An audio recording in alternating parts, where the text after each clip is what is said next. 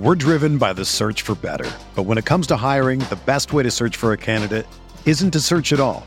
Don't search, match with Indeed.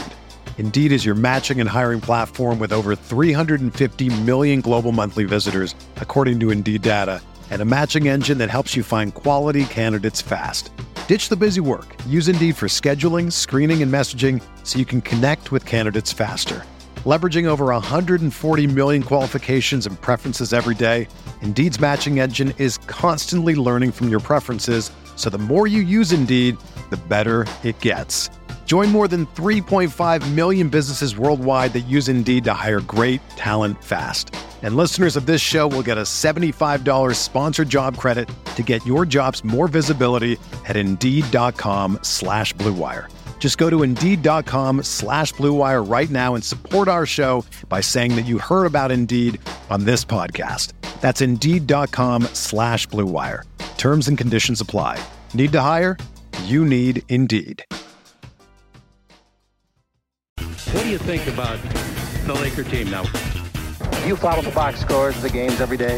Just the Lakers. You're kidding. That is really a compliment. I was pleased to see you smile at the top of our show because once the game starts, you have a game face. You don't smile much out there. I don't think you have to do things for money anymore. Correct. What's up, Laker fans? Welcome to the Laker Film Room Podcast, brought to you by the Blue Wire Podcast Network. I'm Pete, joined by Darius. No Mike today. He's in transit to Toronto. And I want to start today's show a little bit differently. Question for you, D. I have not looked up the answers to this, so I'm going to participate with you on this little trivia question. But the Buss family, Dr. Buss, bought the Lakers in 1979, right before the 1979-80 season. In that time that the Buss family has owned the Lakers, name as many players as you can who have played for the Lakers who were the number one overall pick in their draft.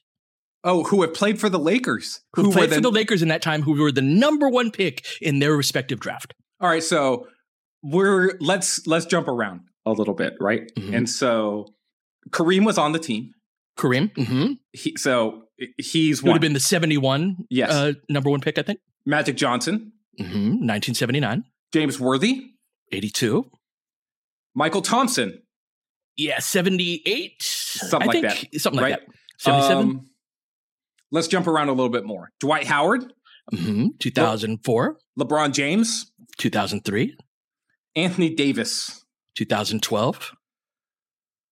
Oh, man. So those were all the obvious ones. Mm-hmm. Shaq. Oh, I said Shaq. Did I say Shaq yet? Nope. 92. Right. So Shaq. A lot of them. Right? That's pretty remarkable. And that's, Elgin Baylor was the number one pick, right? Even before the Buss. So stars have been a big part of what the Lakers do, obviously, right? And the reason I bring that up, especially in context with last night's game, was I think Minnesota kind of represents this even internally within their team, that idea of underdog versus favorite. And right now, this particular group of Laker players, we've got a couple of number one picks that we mentioned. We got 3 of them. And then a couple other top 3, top 4, top 5 guys in Carmelo Anthony, Russell Westbrook. And players like that, especially over the last 25 years plus, but even throughout then, they grow up in the basketball world quite differently than anybody else does. And even I coached AAU ball as an assistant coach. I've got some wild stories. I'll wait for Mike. I think Mike would be upset if I don't tell, if he's not here for my AAU stories, but it's a dirty game, D. It is something that is like, we had this kid that was like a 3-star, borderline 4-star guy. And the type of people he had around him, like, offering him a little bit of this and a little bit of that, right? In order to go. And this was not a blue chip dude. This was not a top 5 type of guy. So this guy's not going to Duke. No, absolutely not. He ended up on a mid-major, like on the bench, right? So if that guy is getting all the love that I saw, I didn't get into those circles, this guy's a top 10 recruit nationally. Anyhow, they grow up very much anointed. And Minnesota's a team where they got 2 guys that are on kind of different ends of this spectrum between Karl Anthony Towns and Patrick Beverley. Yeah. Both of whom were talking a ton of shit last night. Oh, man. Well, yes. So we'll get into this more. Please keep going. Yeah. No. We'll definitely get into that. But that's part of what I want to get into, right? Is everyone's really relishing the chance to get their pound of flesh from the Lakers that have had all these number one picks over the course of the year that have resulted in all of these titles. When the Lakers are down, everyone enjoys it. And we know that, right?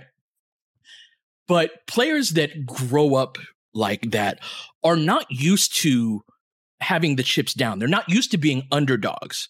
This is probably the first team in LeBron James's life where he can go out there every night and they get their ass kicked. Has LeBron ever been on a team that if he's playing gets their ass kicked on a regular basis? So I think it's an interesting topic to explore, kind of the hunter being the hunted, the mindset that comes with being the favorite versus being the underdog. So let's just say the Lakers aren't being hunted right now. The Lakers are fish in a barrel right now. Yeah. And that's a different thing, right? It's one thing to be prey, right? Within like, if we're going to carry this analogy forward, some of these, when you're that sort of player, the LeBron James, the peak Dwight Howard, the Anthony Edwards, the Karl Anthony Towns, you have been the sort of king of the jungle sort of dude, right? You were the big cat, right? You were at all the hunter. Them AAU tournaments. Yes, your right? Court was the one that everyone wanted and to so, see. Mm-hmm. And then when you get to a high enough level, you've got a bunch of big cats that are all roaming the court together, and that's sort of the idea of. That's sort of what I love about like the Olympics, right? And how those Olympic teams sort of determine who is the best guy. Like we talk a lot about the Redeem team, and I've told this story a bunch, but there was, when it was winning time in 2008 and the Lakers were really up, or not the Lakers, Team USA was really up against it. Like Kobe closed the game. Yep. He was the closer. And he wasn't the guy for the entirety of the tournament up to that point. No. Kobe was definitely a guy who put his stamp on games every once in a while, but he went in there with the idea, I'm going to play a role, I'm going to play defense, I'm going to do this, I'm going to do that. But when it was time, in the most crucial moments, they cleared out for him. And he cooked. And he was the leader in the most crucial part of the most crucial game of the tournament. 4 years later, I'll never forget, because I've said this a bunch of times, in London, Team USA, there was a possession where it was a crucial part of the game again, and Team USA had missed a shot, and Kobe had wrangled down an offensive rebound, and he kicked the ball out to reset the offense, and he kicked it out to LeBron James. And he said, that was the figurative passing of the torch to me, right? Like, no. Mm-hmm. You get us into whatever we're going to get into. You make the decision for this play. How this play unfolds, you're the one who's in charge. And so LeBron was just coming off of his first title when that happened. Right. And so I'm always interested in how the dynamics play out when it's like all of these dudes who are top dogs, right? But over time, you age out of being that, right? And your game starts to be not as effective. And you are no longer, if we're using the pack analogy again, you no longer go out with the group that is hunting. You get fat and happy a little bit, and you become an advisor. Yes. You become an advisor to the group and a mentor to the group that goes out and hunts. Yeah, that's right. And if you were an asshole hunter, and the Lakers definitely have one of those guys on their team right now, a guy who has sort of maybe burned some bridges around the league or not been the most jovial of guys. When it's time to stick your neck on those dudes' throats or have some fun at those players' expense, people love that even more, right? And so people love to dethrone the king. People are going to enjoy, behind the scenes especially, I think, the fall of LeBron James to a certain extent. Like, we're getting over on you? Mm-hmm. Did you see that little exchange from Pat Bev? Like Pat Bev's doing his thing and he's flexing. He's like, yeah. And he's looking right at LeBron and walks over to him and kind of like he smiles. He kind of gets this glint in his eye, but it wasn't a threatening. No. LeBron and Pat Bev go way back. Right. There's a clip, man. Like of LeBron and Pat Bev before a game and they're talking and they've got LeBron's doing the shirt over the mouth thing. Oh, yeah. But I'm saying some shit, but I don't want people to read my lips. Yeah. And so they're talking and then they're laughing and then LeBron gives them almost like a custom handshake, right? And daps him up. Big love before a game. You don't see LeBron do that with a lot of dudes around the league. So you know that him and Pat Bev are actually good. And they haven't played together unless I'm forgetting one of Pat Bev's stops. No, they have not. They have not.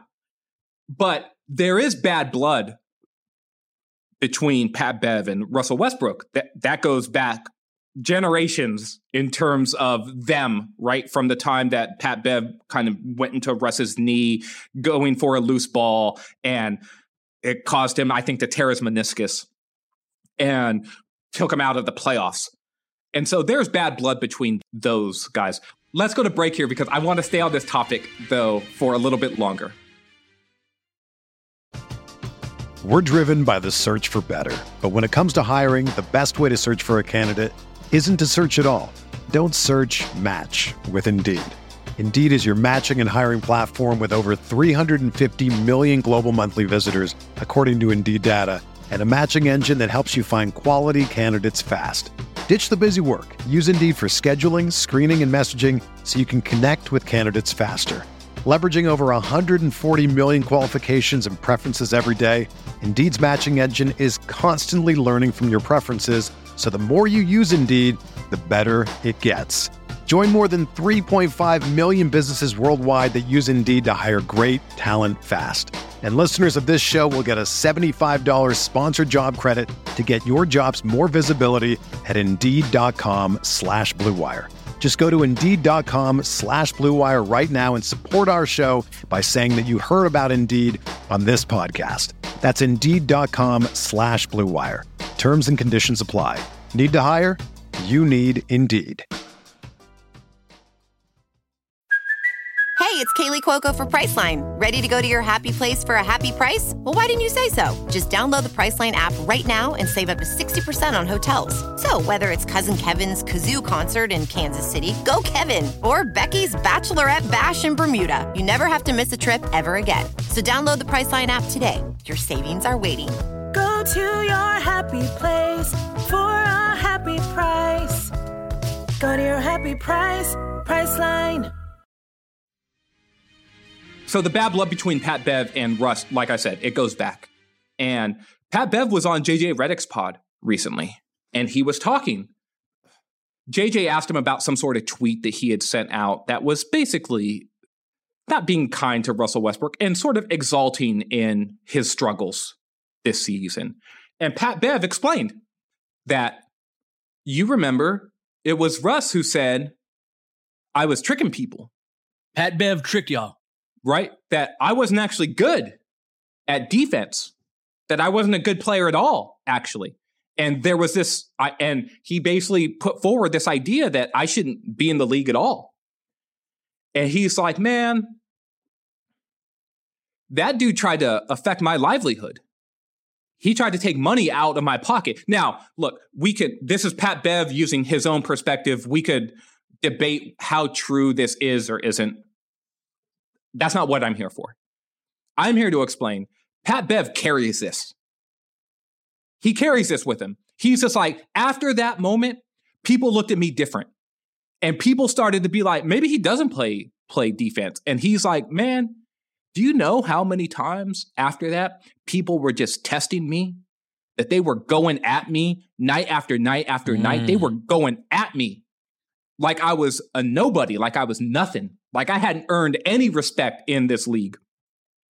And he's like, this dude tried to make it so that people wouldn't respect me anymore. And he's like, the only thing I got in this league is that, basically. Pat Bev, second round pick, he got basically, his rights got sold basically to the Miami Heat, right? Like the Lakers drafted him for the Heat. And he shouldn't be in the league. He's a small guard that can't shoot, and he shouldn't be in the league, much less as long as he has been. So it's a testament to him figuring it out. And like the fact that he's here speaks volumes. Yes. And so we're spending a lot of time on this, but this idea of like Russell Westbrook is this sort of aging lion, right? And he was the guy who used to hunt and hunt and hunt and eat and eat and eat. And now, and he did it with a sneer on his face. He did it. He will get in your face and he will talk trash to you because the same edge that Pat Bev carries, Russell Westbrook carries that same edge. People have doubted him to an extent, but people have doubted him. Right now, he was a top recruit. He went to UCLA. He got drafted in the top 5. No one's going to weep for his path to what he's become, right? But the edge that he's played with comes from somewhere, right? Sure. And Russ has had no problem sort of using that edge and getting in people's faces. And now that it's him who is struggling, people are happy to beat him, and they're happy to do it publicly. So in the way that like people aren't going to dance on LeBron's grave because they'll still fear LeBron. Well, and there's a level of respect in like LeBron will talk his own shit. That's the thing too. I think that I would love for more trash talk to come back in the NBA. I think all this type of stuff is great for the NBA. What was the rivalry game? The Nets Sixers the other day. Yes. Yeah, that shit's great, man. We need more of that. And so, especially with how much we've been on national TV and we got all these road games, there is the combination of that and a Laker team that's increasingly checked out is like there are going to be a lot of opportunities for whatever scores need to be settled for it to be that. But ultimately with LeBron, there's still that fear. He's still a bad dude averaging 30 per game. But there's also, I think, a level of like, you didn't go out of your way to rub it in my face. Yeah, so I'm not going to do the same. When you were on top. That's right. And I think that that's a different attitude that you're trying to convey with Russ, that there is but it also speaks to a degree of adaptability. Like LeBron has added to his game continually over the course of his career. And that's something that I think we'll get into when we have a full pod about Russ. But a guy like LeBron on that elite talent level of things, being able to go like, okay, now I'm going to become a better shooter. I'm going to become a better post player. I'm going to, as I age, accommodate all of the physical changes that come with getting older and not being able to run as fast or jump as high. And obviously he's still an elite athlete, but he's not the LeBron of 5-10 years ago. Of course he's not, right? And being able to adapt his game in ways where that doesn't take him from being a 27-7-7 guy to usually what happens by this point is that guy is a 25-5 guy, and he's or good. Even an 18-7-7 guy, yeah, right? Or 18-5-5 guy, which is sort of where Russ is this season. And that's exactly it. Is that a guy like LeBron is able to maintain that level, but the way that he's getting to the what he's averaging, the 38 and whatever, is different than the way that he used to.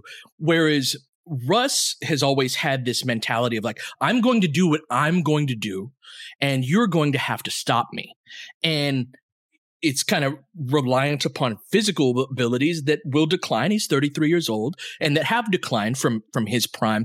And there's an adaptability to LeBron on that high end talent level, and then an adaptability to a Pat Bev who does not have that high end talent, but has figured out a way to still be a relevant player.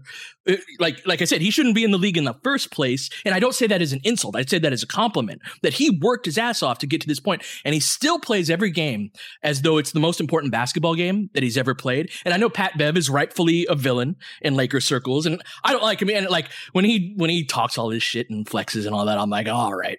You know, like I'm rolling my eyes. I don't want to sound like an advocate for him, but I do think that there's a lesson in adaptability in that trio of players. And I'd even throw Karl Anthony Towns into this mix as well as kind of there's a certain degree of front-runnerness that's like, I think I'd roll my eyes more at him than at Pat Bev on nights like last night. Well, Towns, look,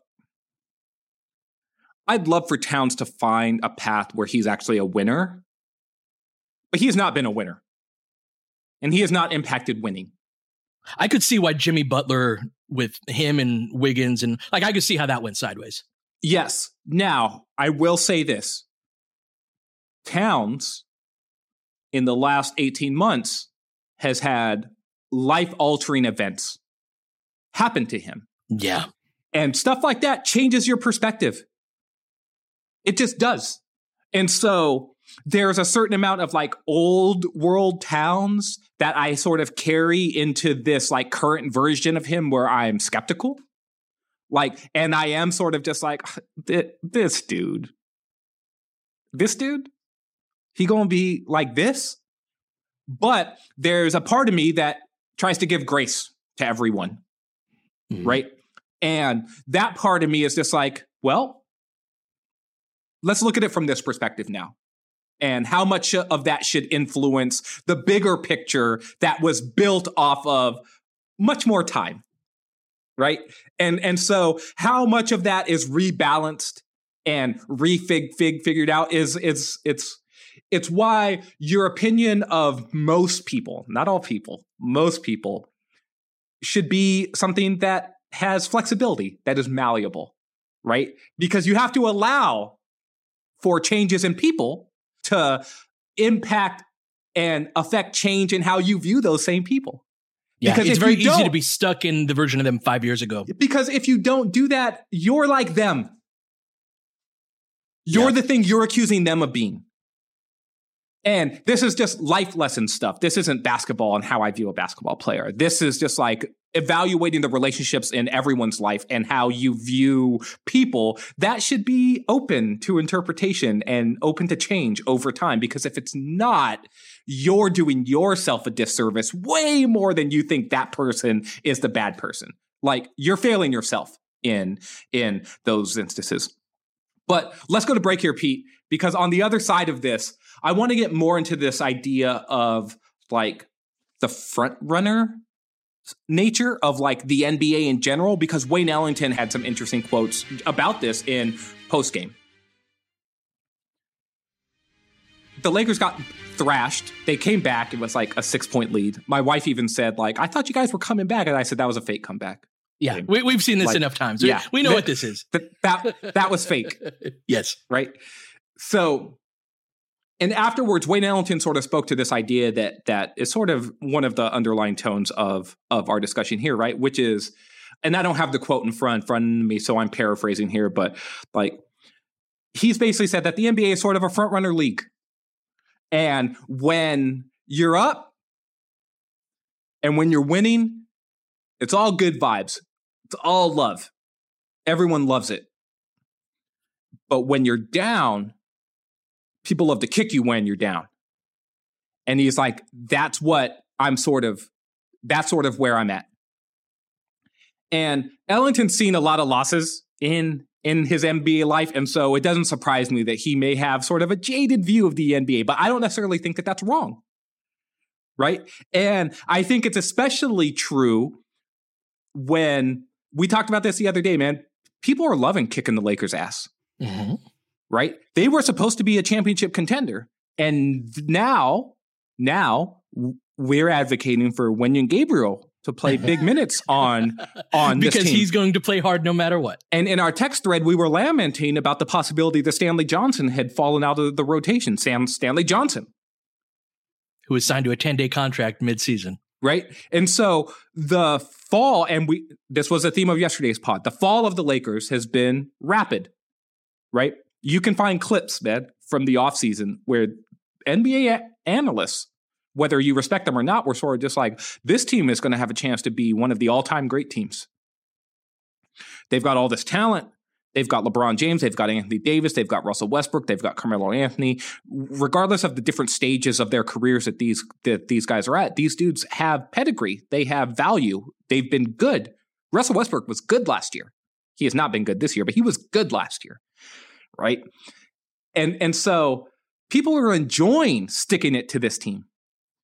And no one cares about the injuries. No one cares about any of that stuff. What they see is they see a Lakers on the front and they're ready. And so talk to me some about this idea of the Lakers being down bad, how other teams are sort of rejoicing and taking advantage of that. And like, what does this look like now for a Lakers team that was not supposed to be in this position, have players who have never really felt this before, especially in the leadership positions, and being so far from expectations that it's just like, it might as well be a foreign country and they don't even have a passport. So the relishing in kicking the Lakers' asses just comes with the stage of the Lakers, right? It's the biggest stage in basketball. And if you stink on the biggest stage, you're going to get booed and laughed at. And like you can't fail quietly with the Lakers. It's just not possible, whether you're an individual player or whether you're the team as a whole. That said, there's been a lifetime of that. Now, in the 80s, it was the talk around the water cooler, right, in the break room. And in the 90s, it became the AOL chat rooms. I don't know if you were in those for Lakers and the NBA talk and all of that, man. Those were the good old days. And then the message boards of the 2000s and the social media of the last decade and whatnot. But it's always been the same thing. And so to me, after a certain point, it became background noise. Like, people are going to talk their shit when the Lakers are bad, and people are going to try to get, the most clicks out of every bit of palace intrigue and all that. That comes with the territory, and I only put a certain degree of seriousness to it. And what's always been interesting to me is, how do you recover from that? How do you build out of that? At this particular point of this season, if and not just if, it's something that I just see with my own eyes, that there's a degree of checkout that is not salvageable after you cross a certain point. And I think that we've crossed that Rubicon. Now, through the framework of the current NBA, we're still going to be in some version of the playoffs, most likely. And if you've got LeBron James and Anthony Davis and yes, Russell Westbrook, Carmelo Anthony, those guys for a couple of games, can they put it together if they're healthy and all that? Sure. So I'm not saying that can't happen, but there's been such a demonstrated checkout mentally that I'll believe it when I see it. And so with respect to this year's team, I don't think there is much that will be done, but what these periods throughout previous Lakers history have shown have been, it shows who's the internally motivated people, who are the internally motivated people.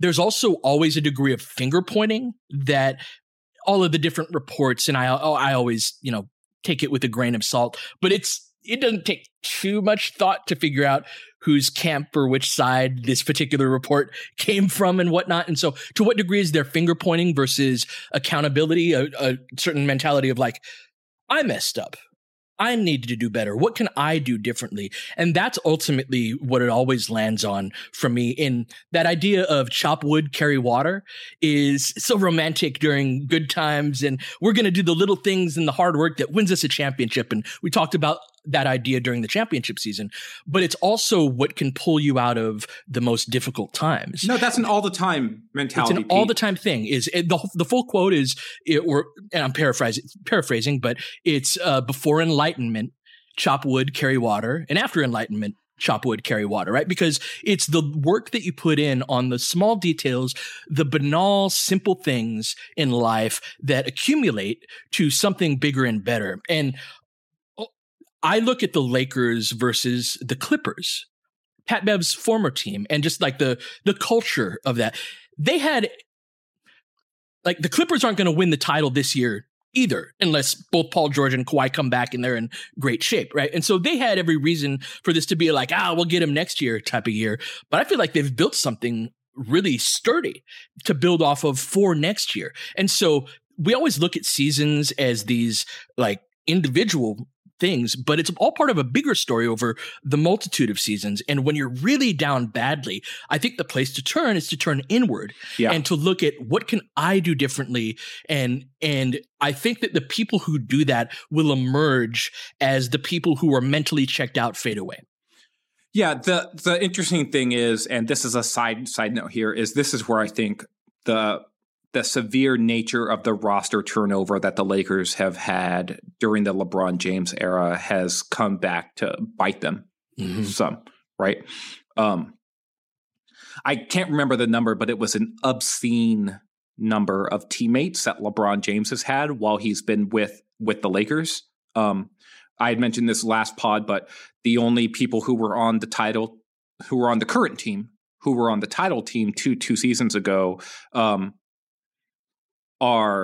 so Dwight is there, AD is there, and THT is there. Dwight's back, but he was not on the team last season. Right? Same with Avery Bradley. Yeah. And same with Avery Bradley. So I almost don't count them. Yes. And so, like, every season, turning over the roster the way that the Lakers have, it makes it difficult to have that togetherness that is going to get you to the point that the Clippers are at sort of right now, right? Where it's just like, okay, well, Terrence Mann looks over and he's just like, oh, well, look, there's Marcus Morris. I've played with him for 2.5 years now. Right? Yeah. My whole time here. There's Ivica Zubac. Right? Mm-hmm. Oh, look, even a guy like, his name just jumped out of my head. The kid from Duke who everyone hates. Kennard? Yes. Luke Kennard. Well, everyone hates Kennard? He's just got one of those faces. He's the white shooter from Duke that he's just got one of those faces, man. Yeah. Right? Yeah, he does. Like, he looks like he could have been one of the dudes from Wolf of Wall Street who was like selling penny stocks to someone to making them go broke, right? Like he just got one of those faces. Oh, like Luke Kennard catching strays for no reason. Hey, all right. Look, hey man, look. He continues to bomb threes against the Lakers and hit like 80% of them. So, you know, he's shooting straight. So if he catches a stray from me, sorry, buddy. Like, you've done your damage. We've caught enough of them from him. God damn. But there is that sort of collective energy that those people, that a lot of those guys have from togetherness. And that's the one thing that I feel like this Lakers team doesn't have is LeBron James right now. He's looking like the Will Smith meme at the end of Fresh Prince, right? Like he's looking around the room and the room might as well be empty because he doesn't see any of the familiar faces. And even the familiar faces, their games don't recognize, or those games do not look familiar to what they were just 2 years ago. And so they might as well be a totally different player. Dwight Howard's not the same dude. He may have the same face, but he's not the same dude. Avery Bradley may have the same face, but he's not the same dude, right? And so, and then Anthony Davis is in a walking boot, or at least he was until a week ago. And so it's hard to sort of build that like, hey, we're in this together when you're new and you're on a 1-year contract. And will you be here next year? Right. Like we're in this together for the next 13 games. Yeah. Like, you might have a month left in your Lakers career. In fact, I would venture a guess that at least half the roster, like we're going to have that lack of continuity again. This time is the most justified time because we were not good at all. Yes.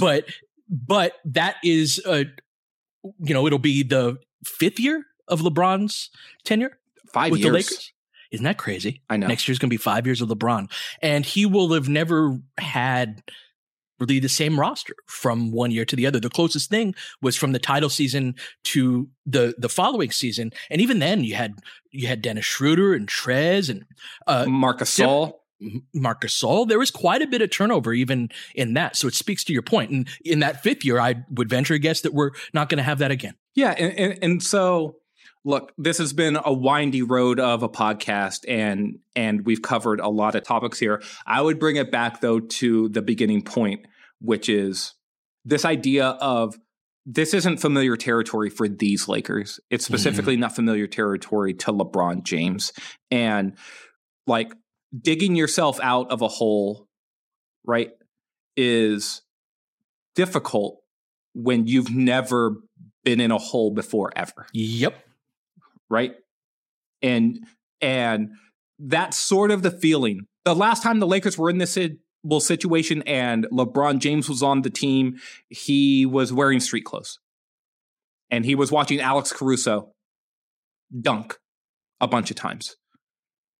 That feels like a generation ago, honestly. And the idea that this team knows what to do in these circumstances, that's just false. It's patently false. They don't know what to do. And you see it in terms of their level of organization. You see it in terms of what they're doing from a schematic standpoint, from play to play, offensively especially, but defensively too. And that's a whole nother pod, right? But the the de-evolution of what this team has become schematically over the last month and a half. There's an entire story to be written on that, right?